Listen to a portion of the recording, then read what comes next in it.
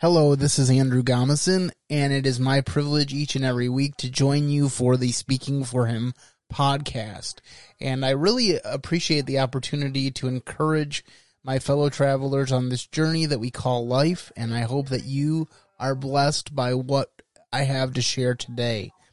Today's podcast brings us back to a list of characteristics that are unique to Christianity that I introduced a few weeks ago. And we're going to just start at the top of the list and work our way down to talk about the blessings that we have in Christianity. Because a lot of times people on the outside looking in look at it as a list of do's and don'ts, and they don't want to be restricted by it. But there's actually a lot of liberty and peace in choosing to follow Christ. Does that mean that everything will be easy? No. But the difference is that the hard stuff will be easier to weather when you have the friend that sticks closer than a brother by your side, that being Jesus Christ. So I'm really looking forward to digging into each one of these one by one with you, and today's will be lasting joy. So hang on for that, and we'll get to it in a few moments. But first, I want to talk to you about what is going on.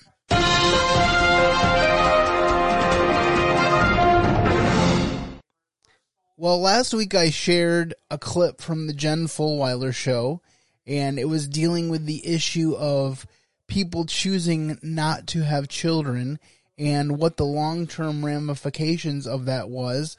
And I told you that that was really encouraging to me, so I just wanted to pass the encouragement on to you. Well, Jen did it again, and I'm really excited to share with you her thoughts. These particular clips deal with the issue of this modern idea that we have in America where everyone has to emphasize their individuality and go their separate ways, when in fact, families as a structure last or should last into adulthood. Here's the first clip. So we put our money where our mouth is. We could have had much more glamorous careers and much more money if we had just picked up and abandoned our support system and abandoned our family and moved somewhere else. So you better believe that I'm going to guilt trip my kids into staying near family. So all that is to say, it helps me a lot with them growing up, because I don't think I'd survive it if I had that typical American mentality that I have to just encourage them to go be individualists and visit me maybe once a year if they can get it on their Google Calendar for all 6 of them for the rest of their lives.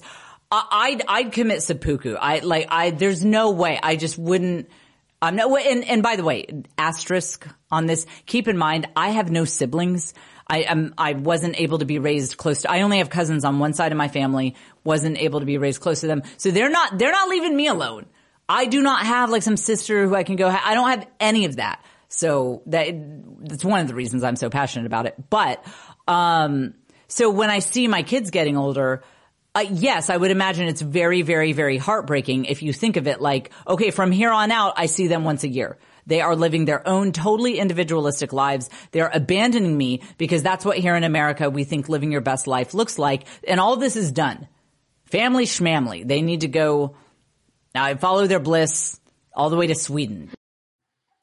Can I just say that this is one of the main reasons why I started Speaking for Him several years ago. It's 13 years this year since I started Speaking for Him, and my main purpose in starting this ministry was to show the importance of family as a bedrock of our society, and to show that multi-generational legacy is important. In Deuteronomy, we see Moses warning the children of Israel how important it is to realize that the Lord our God is one God, and that we are to teach these truths to our children and our children's children. That cannot be done as effectively at a distance.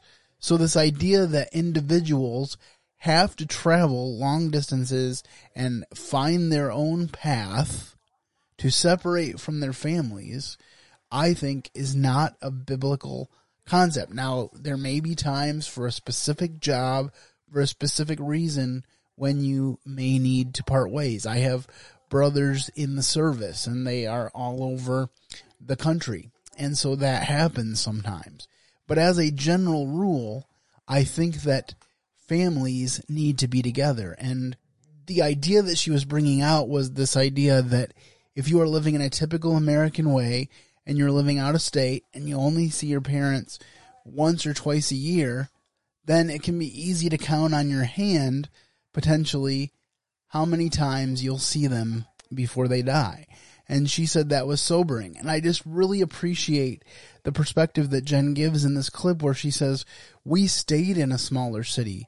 We stayed connected to our family, even though moving to LA or some other big city could have helped both of our careers. Her husband, Joe, I believe, is an attorney, and she is trying to launch a stand-up comedy career. And so she's saying, I made this sacrifice for my family because I believe that family and extended family is important. And I just really resonated with that. And I think that it's so important for us to get back to the blueprint of the Bible and not say, what does culture expect of us? And I think she expands on that well with this second clip. I do think it is simply something to think about, that maybe the reason you want to lock yourself in a closet with a 6-pack of White Claw and a weighted blanket and some Sarah McLachlan music when you think about your kids growing up is because you're buying into the American individualist mentality that tells you that you need to encourage your children to only see you once a year for the rest of their lives so that they can work on their career or whatever. Just reject that in whatever way works for your family, and it will bring you a lot of peace. Again, very sobering thoughts, in my opinion. You know, when I think about what she's talking about here, she's talking about this mentality of the fact that you only have 18 years to build into your children, and then you let them go into the world. And again, I don't see the biblical basis for that. We just talked about the importance of multi-generational legacy, and I really applaud Jen for bringing this out. You know, she does a lot of comedic things on her podcast, but when she gets serious, it really is eye-opening and informing. And I'm so glad that God changed her life from someone who was a single atheist. She even said, on occasion, she's like, I was living for myself. I think that was something we talked about last week, was that she said, I was living for myself. I was an only child who was an atheist. I didn't have purpose in life. But then she committed to God and her priorities changed. And now she is a mother of 6. And the interesting thing is both her and her husband are single children. And so the very idea that they have 6 children to watch grow up and potentially grandchildren is a very exciting prospect. So I just wanted to bring these clips to your attention. Again, I do recommend the Jen Fulwiler show. As we move along, I want to talk about a story that has been growing ever since the overturn of Roe versus Wade, which is a situation where people are threatening violence against Supreme Court justices. Glenn Youngkin is the governor of Virginia, of course. He's very frustrated that he can't help do more to protect the justices. Watch here. I wish we could do more. And this is why I've called on Attorney General Garland to enforce the federal law, which is so clear. You can't parade and picket in front of a judge's home and try to influence them. This is not a moment where we can allow anything to happen to our justices. Broadly speaking, this is about democracy. So is there anything that he could do that would be at the state level that is not available to him, obviously, at the federal level, since the Attorney General apparently is hands off? Well, thanks for having me, Dana. First of all, the priority is the responsibility is with the federal level. If there is some form of state law that he can enforce, yes. But I'll tell you right now, the inaction of the Department of Justice is a signal to these protesters. I mean, you mentioned it as bounty money at the top as far as money being paid to harass, intimidate Supreme Court justices. Not just the justice, but their family members. The Attorney General has done nothing to stop this, to deter it, to enforce the current federal law. And that is a signal to the protesters. Go ahead. And then you have Joe Biden basically saying the same thing. We will support you. One final point on this. You got the White House press secretary basically hiding under the First Amendment, freedom of speech. This is a violation of law. Freedom of speech only goes to a certain point. Leo, you might have seen the tweet, but you might not have seen the response from Morton's The Steakhouse, where Brett Kavanaugh was eating last week. Here's the tweet from Shutdown D.C. asking, hey, if you know where somebody is, Supreme Court justices, send us $50. And if they're still there when we get there, we'll give you $200. I mean, what is this world? Morton's put out a statement saying that they won't allow it, they won't tolerate. If more restaurants did that, you would see less of this. Bravo to Morton, and I hope they stood up and they said, we're not going to tolerate this. They respect the Supreme Court justices. They support the idea that freedom of speech or the right to protest is limited to a certain extent. And here, Morton stood up. They will face the backlash, but I am very proud of them. Basically, Bill, what they're doing is with these bounties, they're giving employment opportunities to professional protesters, specifically against the Supreme Court justices. Okay, so to give some background to what they were discussing in this story, we had a situation this past week when Judge Kavanaugh was out for a steak dinner, and he was essentially forced out of the restaurant by protesters.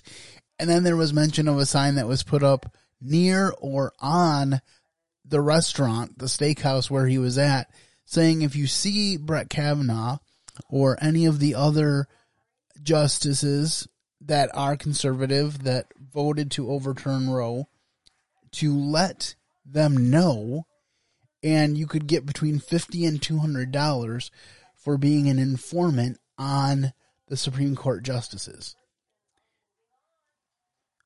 Let me just say, as a conservative, I would never threaten or chase down Sonia Sotomayor or Elena Kagan or former Justice Breyer. Or Ketanji Jackson, for that matter. I would not do that. That is not proper behavior in response to a Supreme Court decision. When Roe v. Wade was passed in 1973, the pro-life movement got to work fighting for life. But every time there was a violent act in the name of the pro-life movement, places like Right to Life of Michigan went out of their way to decry such violence. That is not the norm for a conservative. This is something that the liberal side, who claims to be about tolerance and acceptance, is constantly doing.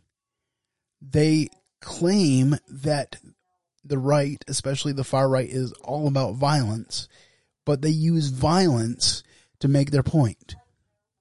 We saw this in 2020 with the riots, and we're seeing it again now with the protests in regards to this overturn of Roe versus Wade. We're seeing them come unhinged. And our response should continue to be the love of Christ. This is not about a vendetta. This is not about getting them back or saying, see, I told you so. This is about love. This is about the fact that life is beautiful and we need to protect it. The next story that I want to talk about deals with COVID relief funds. Now, we all know that in the wake of the COVID-19 pandemic, especially near the shutdowns, people needed sustenance. And so there was relief bills that were put forth to give people stimulus.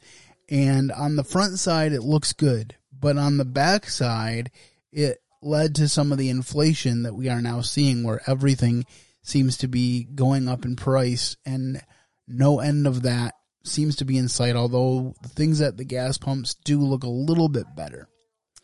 But one of the things that always happens when we are dealing with something like COVID relief or any number of other things is that there tends to be things hidden in the legislation. So here's some of this American Rescue Plan money going to things like the anti-racism training, woke policies. Rochester Museum had a third grade field trip to see a Take It Down exhibit. That's about a statue there. Minneapolis Institute of Arts wants a trained guide of the museum to use anti-racist lens when giving tours. Studio Museum in Harlem built a statue that addresses black masculinity. And in Northwest Mississippi Community College, create campus safe spaces. Now, this is the American Rescue Plan. It's in the title. And I can imagine that federal taxpayers would be frustrated that this isn't like a rescue. This is something fine to spend money on if you want to, but why federal taxpayer dollars? Thank you for asking me that question, Dan. I'm a school teacher. I'm a civil rights lawyer.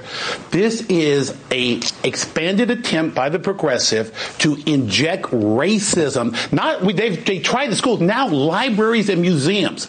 This has absolutely nothing to do with the pandemic or the COVID condition that we had. I challenge anyone, the statue of masculinity, I want someone watching this program to tell me, what does that do to reduce the pandemic or affect COVID? Teaching kids anti-racism, what's the standard, Dana? This has absolutely nothing. Where's an inspector general on this $1.9 million of COVID fund designed for COVID relief, but used to progress and expand a racist, anti-critical race theory agenda beyond the schools, and this is a backdoor way to do it. So first of all, you heard in that clip that this COVID rescue plan money is being earmarked for things like museums and other public places. And it would be bad enough if it was just earmarked in general. But what we are seeing is that it's earmarked for the specific purpose of continuing critical race theory. Now, as we've talked about at length on this show, America is not a perfect country, and we've made mistakes. But we cannot start the conversation from a place that everyone has privilege or does not, that there is oppressed or oppressor, and that is the starting point. Everyone has struggles. I'm sitting here as a white man in a middle-class household who has always had my needs provided, and I'm grateful for that. My parents have worked very hard to give myself and my siblings, as we were growing up, everything that we need. I have nothing to complain about in my upbringing. However, if you were to embark on the white privilege conversation with me, I would have to ask you, what kind of white privilege is it when I have been out of college since 2006 and have never worked a full-time job? That's not white privilege. That is me facing discrimination of varying levels all throughout my professional career. Now, I understand that that's just a fact of my life, and I don't blame our country for that. I think this country is the greatest country that has ever existed. But I have struggled in both my personal and professional life because of things that people don't know, assumptions that they make. So it is not restricted to if you are a minority race. This happens to white people as well. So we need to keep this in perspective. And we also need to realize that there are small business owners and other people dramatically affected by COVID that need help, that need relief. And if we are going to go down the government route, that is what these COVID relief rescue plans should be about. Not the latest endowment for a public museum, and certainly not for a museum piece that perpetuates a distorted version of history.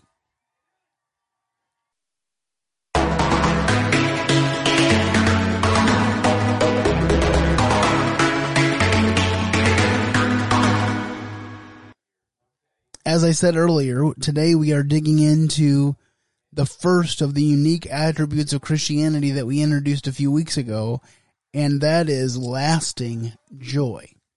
Now, as we begin, I want to share our quote of the day. Our quote of the day is from David Jeremiah, who says, "When our lives are filled with peace, faith, and joy, people will want to know what we have." I think this is such a key place to begin our discussion on lasting joy, because a lot of times what happens is, in our culture, is we'll see someone win the Super Bowl or have some other earth-shattering life accomplishment, and they'll praise God for the opportunity. Now, I'm not saying that they shouldn't, and I think it's great when people that have that platform do. I remember several years ago when the Rams won the Super Bowl under the leadership of Kurt Warner, and he won the Super Bowl MVP, and he got up, and they said, "First things first, how does it feel to win the Super Bowl?" And he said, "First things first, I give all glory and honor to my Lord and Savior Jesus Christ. Thank you for the opportunity."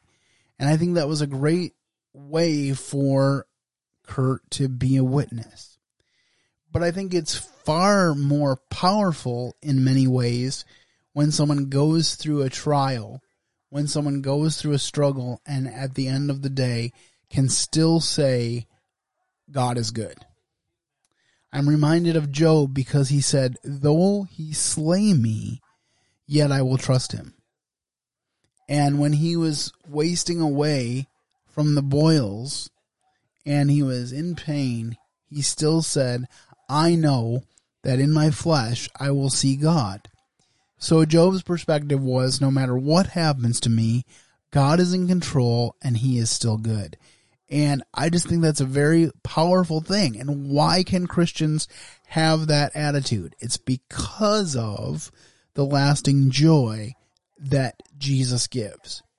And I think it's very important for us to note the difference between joy and happiness. Now, they can work hand in hand. A lot of times people say that someone is joyful if they're often happy. But joy extends further than happiness, because happiness is contingent on circumstances. Joy is contingent on who we know, and that being Jesus Christ.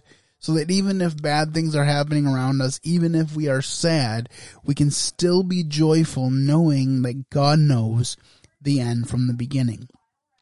So I'm just going to go through this list of different aspects of lasting joy and why we as Christians can experience it in a way that others cannot.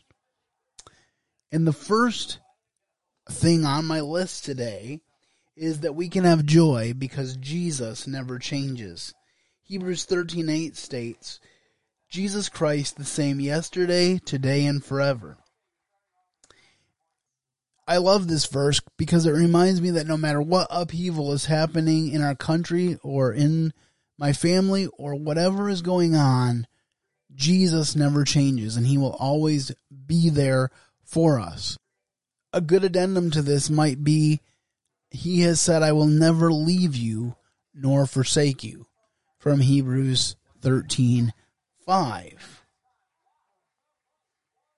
And so I am very blessed that we serve a God who does not change, because Jesus made certain promises to us when he was on the earth. He said, I'm going to come back and receive you. And we can believe that because Jesus' nature never changes. He is incapable of lying. And so we can trust him. The next aspect that I want to talk about as far as our lasting joy is that we can have joy because our sin is gone. I pointed out in a sermon that I gave this past Sunday that it was very significant that when Adam and Eve sinned, the angels came to guard the tree of life so that Adam and Eve would not take of that tree. And I said at the time that when I was a kid, I was kind of confused by that because I was thinking, why would God not want them to eat of the tree of life? But the reality was that if they ate of the tree of life as sinners, with this newfound knowledge of good and evil, then we would have had eternal life as sinners. I potentially could have eternal life in a wheelchair. So instead, God guarded that tree, kicked them out of the garden, and said, I'm going to send a Redeemer to you, and he will set things right. And then after the fullness of time, Jesus came, and he has taken away our sin if we trust him, and so we can have joy. Here is what the Bible says about that. It says, For even hereunto were ye called, because Christ also suffered for us, leaving us an example that ye should follow in his steps, who did no sin, neither was guile found in his mouth, who when he was reviled not again, when he suffered he threatened not, but committed himself to him that judgeth righteously, who his own self bore our sins in his body on the tree, that we, being dead to sin, should live unto righteousness, by whose stripes ye were healed. And that's 1 Peter 2:21-24. God did not just want us to live a good life. He gave us the power to do that. He took our sins upon himself in the person of Jesus Christ so that we could live unto righteousness. And we do that by his power. And that is certainly something that brings me joy, and I trust that it brings you joy as well. We can have joy because we know that all things work together for good. Now, this is an important clarification that needs to be made. This verse is not saying all things are good, but rather all things work together for good. Romans 8:28-29 says, And we know that all things work together for good, to them that love God, to them that are called according to his purpose, for whom he did foreknow, he also did predestinate, to be conformed to the image of his Son, that he might be the firstborn among many brethren. And that's Romans 8:28-29. So in this passage we see that God orchestrates the events of our life to work out good. And it might not be good in our lives, and we might not see the good on this side of heaven. Job had no idea why the devil was tormenting him, or even that it was the devil. All he knew was that things were going wrong, and he endeavored to stay close to God and to believe in God's faithfulness through it all. And so that reminds me that I may not understand everything that is going on in my life, but I know that God has a long-range plan. And God's long-range plan for Job was that his words would be written in a book. It's interesting that he says at one point, oh, that my words were written in a book. And they are written in a book for our edification and for our benefit. But as Job was going through that, he had no idea what the end result would be. And as far as I know, he didn't find out this side of heaven. So that's encouraging to me. Again, I hope that it's encouraging to you, that the goal of our life's experiences, and often the goal of suffering, is to conform us to the image of his Son, to be like Jesus. And for those who may say God does not want Christians to suffer, I think that's inaccurate, because Jesus left us an example of being willing to suffer for the benefit of others. That's why we have a Christian faith because Jesus died on the cross and rose again the third day. We can have joy because our inheritance is guaranteed. There's a lot of things in our lives today that are not guaranteed. We don't know what the gas price is going to be the next time we go to the pump. We don't know if we're going to wake up the next day. We don't know what's going to be around the corner for us financially. There's a lot of uncertainty. But the one thing that we do know is that God has rewards for us when we get to heaven. Here's how Peter describes it. Blessed be the God and Father of our Lord Jesus Christ, who according to his abundant mercy hath begotten us unto a lively hope by the resurrection of Jesus Christ from the dead, to an inheritance incorruptible, undefiled, and that fadeth not away, reserved in heaven for you, who are kept by the power of God through faith unto salvation, ready to be revealed in the last time.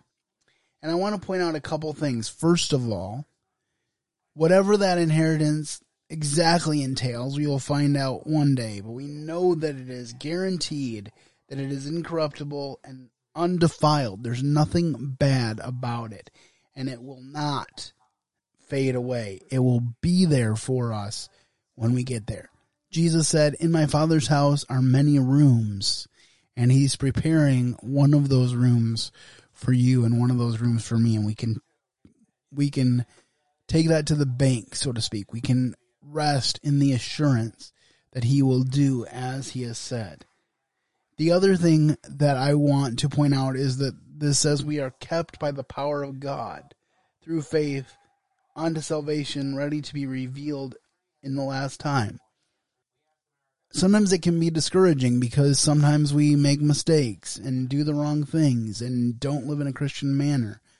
But the thing for us to remember is that we are kept by the power of God. I often say that I'm glad that I can't lose my salvation because I would lose it because I lose pretty much everything else. I'm very good at losing things. So I'm grateful for passages like this that remind me I am kept by the power of God. Colossians says it this way, you are hid with Christ in God. There is no greater security than being hid with Christ in God. Now, does that mean that we shouldn't make our calling and election sure? Absolutely not. We do need to be diligent and make sure that we are living for the Lord. But as we continue to live for the Lord, we will realize that our power to do so comes from God himself. For it is God, as Philippians 2 says, who works in you both to will and to do of his good pleasure. So that's important for us to keep in mind. And then we can have joy because the best is yet to come.